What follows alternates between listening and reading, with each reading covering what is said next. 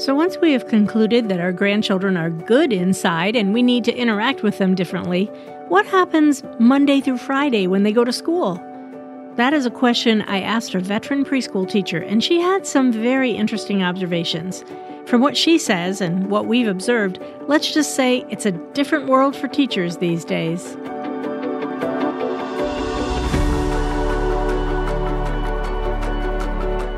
I'm Emily Morgan. And I'm Mike Morgan. And in this episode of The Grand Life, we hear from Chrissy Cox, a preschool teacher in the Midwest who gives us some insights into how children behave day to day at school and how things have changed. If you're enjoying our podcast, please don't forget to rate or review and share our link with friends and family. You can also join our Facebook page, The Grand Life, or even better, join our smaller community of listeners on the Grand Life Podcast Fans page in Facebook. Now, for our conversation with preschool teacher Chrissy Cox.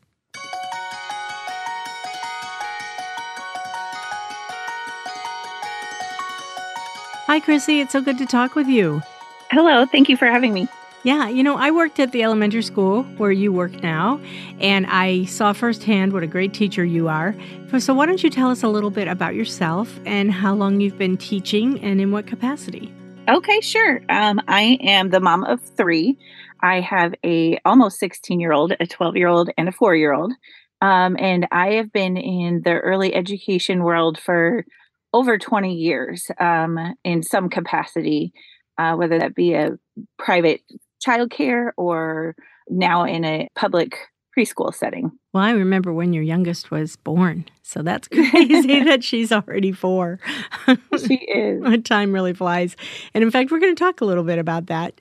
So you've seen a lot of trends. You've been in preschool or working with children for a long time now.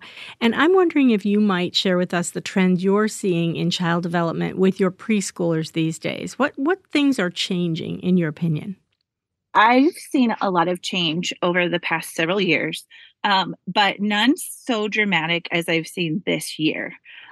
This school year has been very, very different in the sense of just social, emotional readiness, school readiness, things like following directions, taking direction from adults, just the ability to focus and stay on task.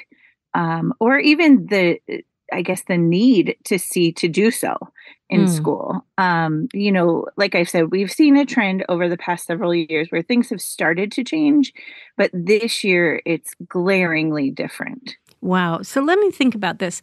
How old are the children you're dealing with right now?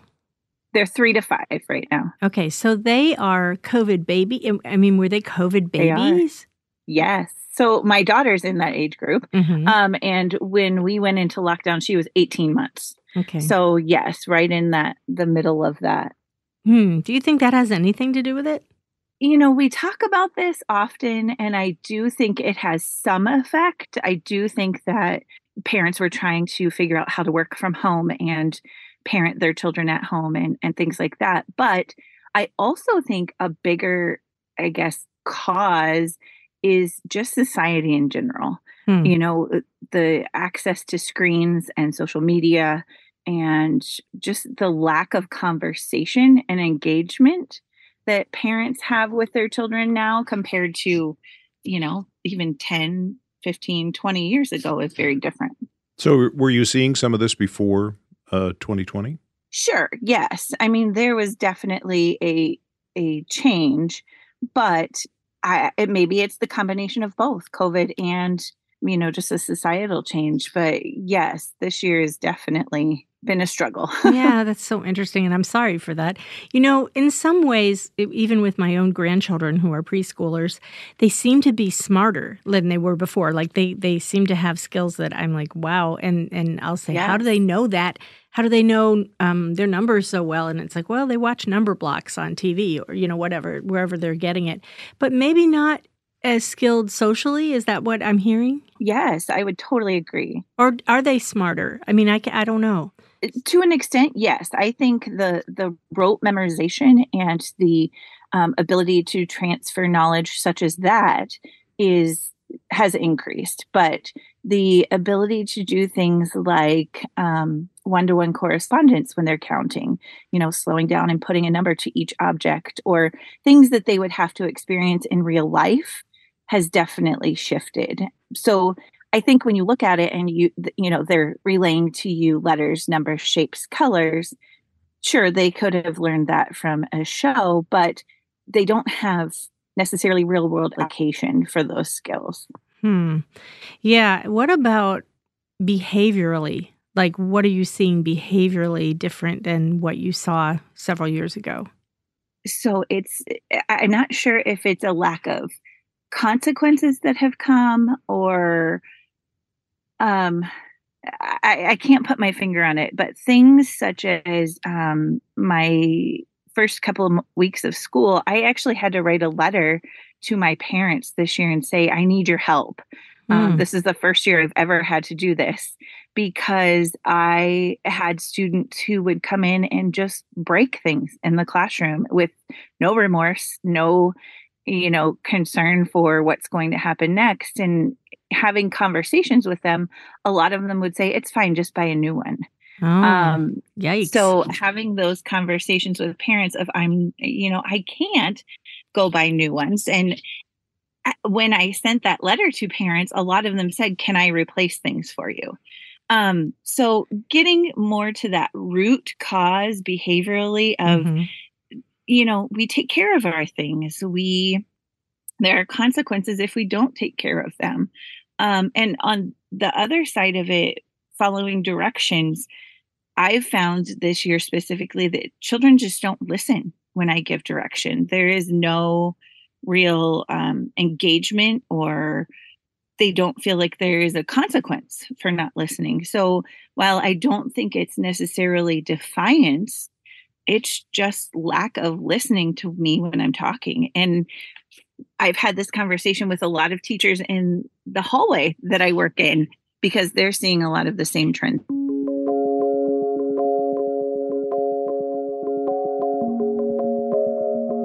I wondered if you're familiar with the whole concept and the philosophy of gentle parenting. Have you heard about that? I have, yes. Okay, so this new trend in gentle parenting spends a lot of effort on treating the internal thinking of a child, like what's going on inside of them, and not so much on external behavior like you're talking about. And that takes a lot of time and effort. I mean, I watch my own children parenting my grandchildren, and they spend a lot of time and effort with them, trying to figure out what the child's feeling, what kind of fear they have, what kind of emotions they're feeling. But, instead of just the authoritatively disciplining, like my generation, which is like there's a consequence and it's immediate. But I wonder, when you're working with preschoolers, how do you have the time to address each child individually? You can't hold their hands, to have them look in your eyes, talk to them, and have a little conversation when you've got all these other children to deal with. Right. So I do think it's important to talk to each child and talk through the behaviors and the consequences and have them understand why there's a consequence and why it's unacceptable, whatever the behavior may be. However, I do think that it's difficult when parents are parenting that way and then they come to my classroom, and I have 21 students. So I can't take all of that time to reason through and have a conversation with them about, specifically getting to the root cause, especially because I don't think they always understand. Yes. I do think there sometimes is an impulsivity to behaviors, and it's our job to teach them, there are consequences to that impulsivity, or there are ramifications that come from that. Not necessarily how they feel, because they didn't do it out of a feeling sometimes. Interesting. I've heard parents say that they think their children do better at school than at home. They're like, well, when I send them to school, they're much better. And when they're at home, they're crazy and they're all over the place. But, what do you think about that? Are you seeing that? I do think the majority of students are better at school. I think there is a respect. They do understand that they're not my mom and dad. We don't live with them 24/7. We don't see their ins and outs. And I also think that they kind of, for lack of better terms, keep it together while they're with us, and then have that letdown when they get home of this is a safe place. Mm-hmm. And not all children, but I think those children who do have the respect and the understanding that school is a place that I go to learn and follow directions. Interesting. I wondered if that's always been the case. Like children tend to respect teachers in a way that they don't necessarily respect their parents. Does that make sense? Yeah, absolutely. That's fascinating. Even going back, I think I remember, my teachers made me nervous. Sometimes I was like, oh, they're such an authority. And even when kids get to be in like junior high and high school, I remember saying to my mom, well, Mrs. Brown says this, so it has to be true. I believed right? whatever the teacher told me. So there is that. So there's that interesting component.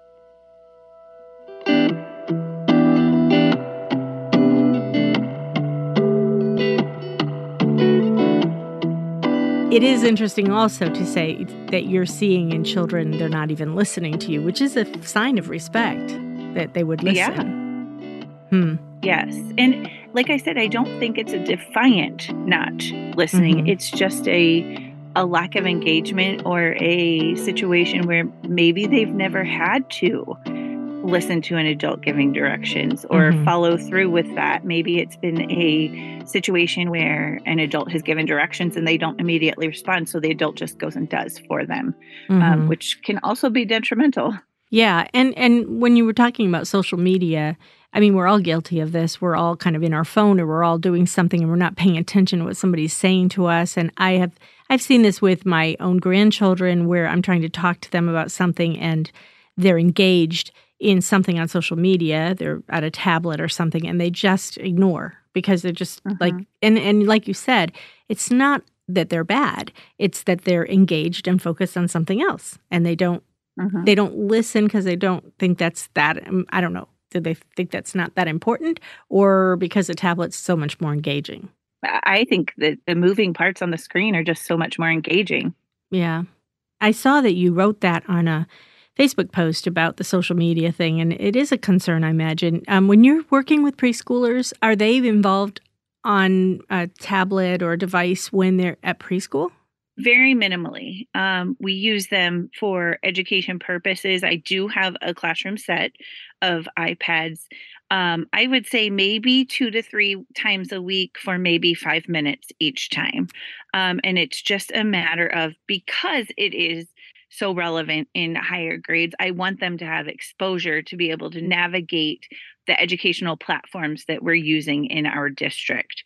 It is not a free-for-all. It's not we play games every day for 10 minutes or whatever, but it's definitely an educational tool in our classroom. Yeah, I wonder in general if teachers are pushing back on using devices and stuff in their classrooms. I don't know because I'm not there anymore. But like as they get older, trying to push back and say we don't really want them to spend that much time on it. Right, and I think we are seeing as educators more deficits coming from being in front of a screen, and like I said, the social, emotional, and the interaction. And even like you had pointed out, the respect piece of being able to respond to an adult when they speak to you. So I do see less and less use of iPads in the school that I'm in. Oh, that's good. And of course, listening skills is something I guess you could teach. You could just keep teaching, right? That could be part of the curriculum. Yeah. I work with adults who learn in a business context, and we're teaching listening skills to adults. So I don't think that ever ends. Yeah. I know you have at least one grandparent who works in the classroom with you. And do you ever hear from other grandparents about how they feel about the new ways of parenting, this whole idea of, not very many consequences, sometimes even unparenting, where they just kind of let the kids rule the roost? I mean, I don't know how much time you have to talk with grandparents, but you must see some once in a while.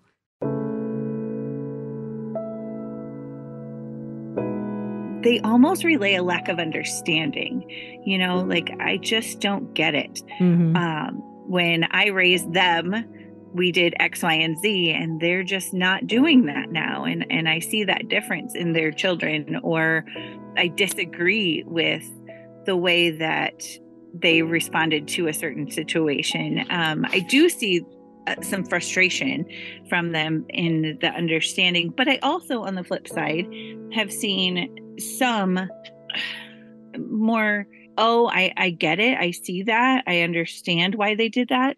But not nearly as often as the other side of it. Yeah. Yeah. It's easy as a grandparent, I think, to be judgy about it, because, we're looking back and we're like, oh, it worked fine for us. It's the whole idea of the way grandparents say about everything. Well, yeah, we didn't have car seats and the kids are still alive, that kind of thing. Right. And you don't want to be that kind of grandparent. But at the same time, you see that there may be consequences that are pretty long-term for some of the things that are happening with your grandchildren. And so you kind of do get concerned about it. And it sounds like what you were saying earlier is that some of the parents don't really see the big deal. They're like, well, we'll just replace something, or we'll just whatever. Yes. That must be frustrating. Absolutely. Things like, we'll just replace it, or, well, what happened that made my child react that way, or who did something to get them, to evoke that behavior from them, where it may have been they actually instigated a consequence that naturally came back to them. That's interesting. I think the victim mentality is probably not a great trend. So in this whole thing, Chrissy, how do you keep hope alive? When you have a hard year like this, and how do you feel good about the future of preschoolers and beyond if this is what's going on? Are you finding yourself hopeless, or what do you do? How do you talk yourself up? There were definitely dark days. There were definitely days where I said, why am I doing this? What can I do to make a change moving forward? And there were days that I said, do I really want to do this anymore?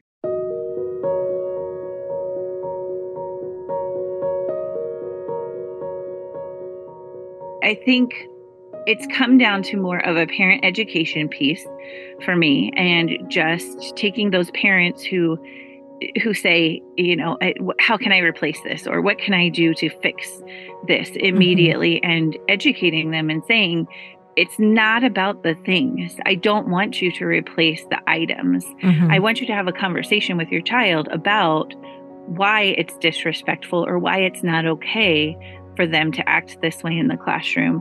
And I want you to follow up at home too. We can only do best for children when we're on the same page. So, and they know we're on the same page. So making sure that things that are happening at school are also happening at home, and vice versa.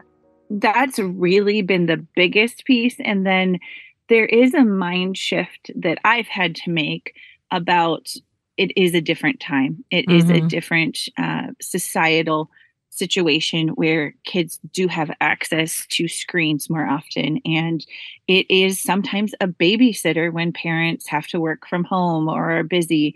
And whether I agree or disagree, that's what it is. And I have to then change my education, the education that's happening in my classroom, to be that kind of guiding factor. So it's been a mind shift for me.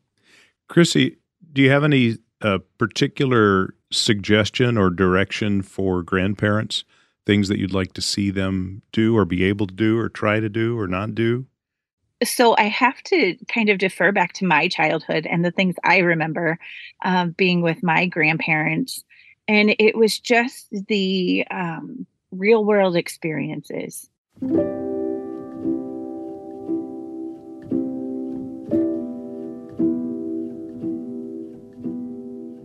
When your grandchildren are with you, having them cook or bake with you, having them, I remember hanging clothes out on the line to dry with my grandmother, and the conversation we would have during that, grocery shopping with her. So I think it just comes back to, when they're with you, the things that they will remember are the time spent and the things that you taught them, or the things that you said. take the screens away while they're with you, because I do think a lot of grandparents didn't have that growing up and didn't have that with their own children. So do what you know, and, really spend that quality time talking with and doing things with those children. Oh, I love that. That's really great. And you're right. We have that to offer because we definitely we didn't bring our own children up with that. So, I mean, we didn't even have television with our kids. So we were really Right. backwards for a long time. That was a until later. choice. That was a choice, but That wasn't because they hadn't invented it yet. We're not that old. No, that's so true. What you're saying about parents, you need parents to have your back, which is so interesting because I think teachers have always had the backs of parents, but it's sounding like that you're going to need that as going forward because that's not necessarily the way it is now. And I hope Right. you get that. I really do hope you get that. And good luck on the rest of your year because I know it can get really long in the tooth when you've been together with these kiddos. But hopefully your wonderful influence and the people who help you are really going to make a difference in these kids' lives. So thanks so much for Thank joining you. us, Chrissy. It was great to talk with you. And I think it helps grandparents just, like you said, do what they do best.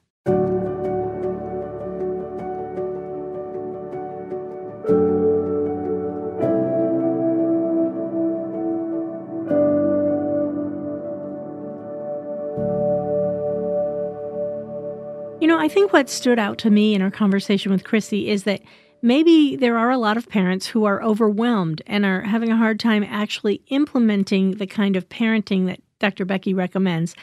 I guess that's how I justify being a big fan of Dr. Becky's, but at the same time recognizing that gentle parenting when you're a tired parent can kind of turn into unparenting. Yeah, no, I don't think that being gentle means just, putting your child in front of a screen when you're trying to get some work done. Yeah. Well, like Chrissy said, it's not like we can go backwards in our society and get rid of all of the media. But Dr. Becky doesn't suggest that either. She doesn't want us to go backwards. But I think what she's looking for is the intentionality, the one-on-one, and the assumption that each child is doing their best. That's really key. Treating them with respect, but also expecting them to respect you and other adults. Well, it's not like that's easy, right? No. It takes a ton of work, and it is kind of exhausting. Yeah. When I watch our children, I think, wow, that looks really tiring to me, the way that they've decided to do it. But I still think I'm a fan of it. We don't have a lot of support in place for parents, and community is sometimes lacking. That's another thing. So, if you have no one to help you with your kids, grandparents, aunts, uncles, whatever, that's hard. And everyone is working and very, very busy. Or distant. It's just not possible. Or distant. When Chrissy was talking about how parents just want to throw money, like they just want to pay for something. They don't want to deal with the consequences and responsibilities. They're just like, what can we do to replace that? Well, throwing money is not an answer. It seldom is, but it isn't an answer here, that's for sure. Kids need to figure out that they have this part to play in their own behavior, and they need to get the fact that there are consequences. They need to be taught these things. Right. And that's all part of how we have to teach children, but that's not really our job, and we can't do that as grandparents. But like Chrissy reminds us, we can contribute by giving of ourselves as much as possible and ensuring our grands that they are loved and believed and have value beyond how they behave. So tell me, grandparents, are you up for the challenge? Let us know what you are discovering along the way about this really important issue. And you can contact us by telephone, calling us at 317-572-7876, or you can write to us at grandlifeconnection@gmail.com. Can't wait to hear from you. And in the meantime, I'm Emily Morgan. And I'm Mike Morgan. And thanks for joining us in Living the Grand Life. Next time on The Grand Life. I think it's easy to overbuy for our grands, especially during the holidays, but how does that benefit anyone really? And how do your adult children feel about it when you do? That's next time on The Grand Life.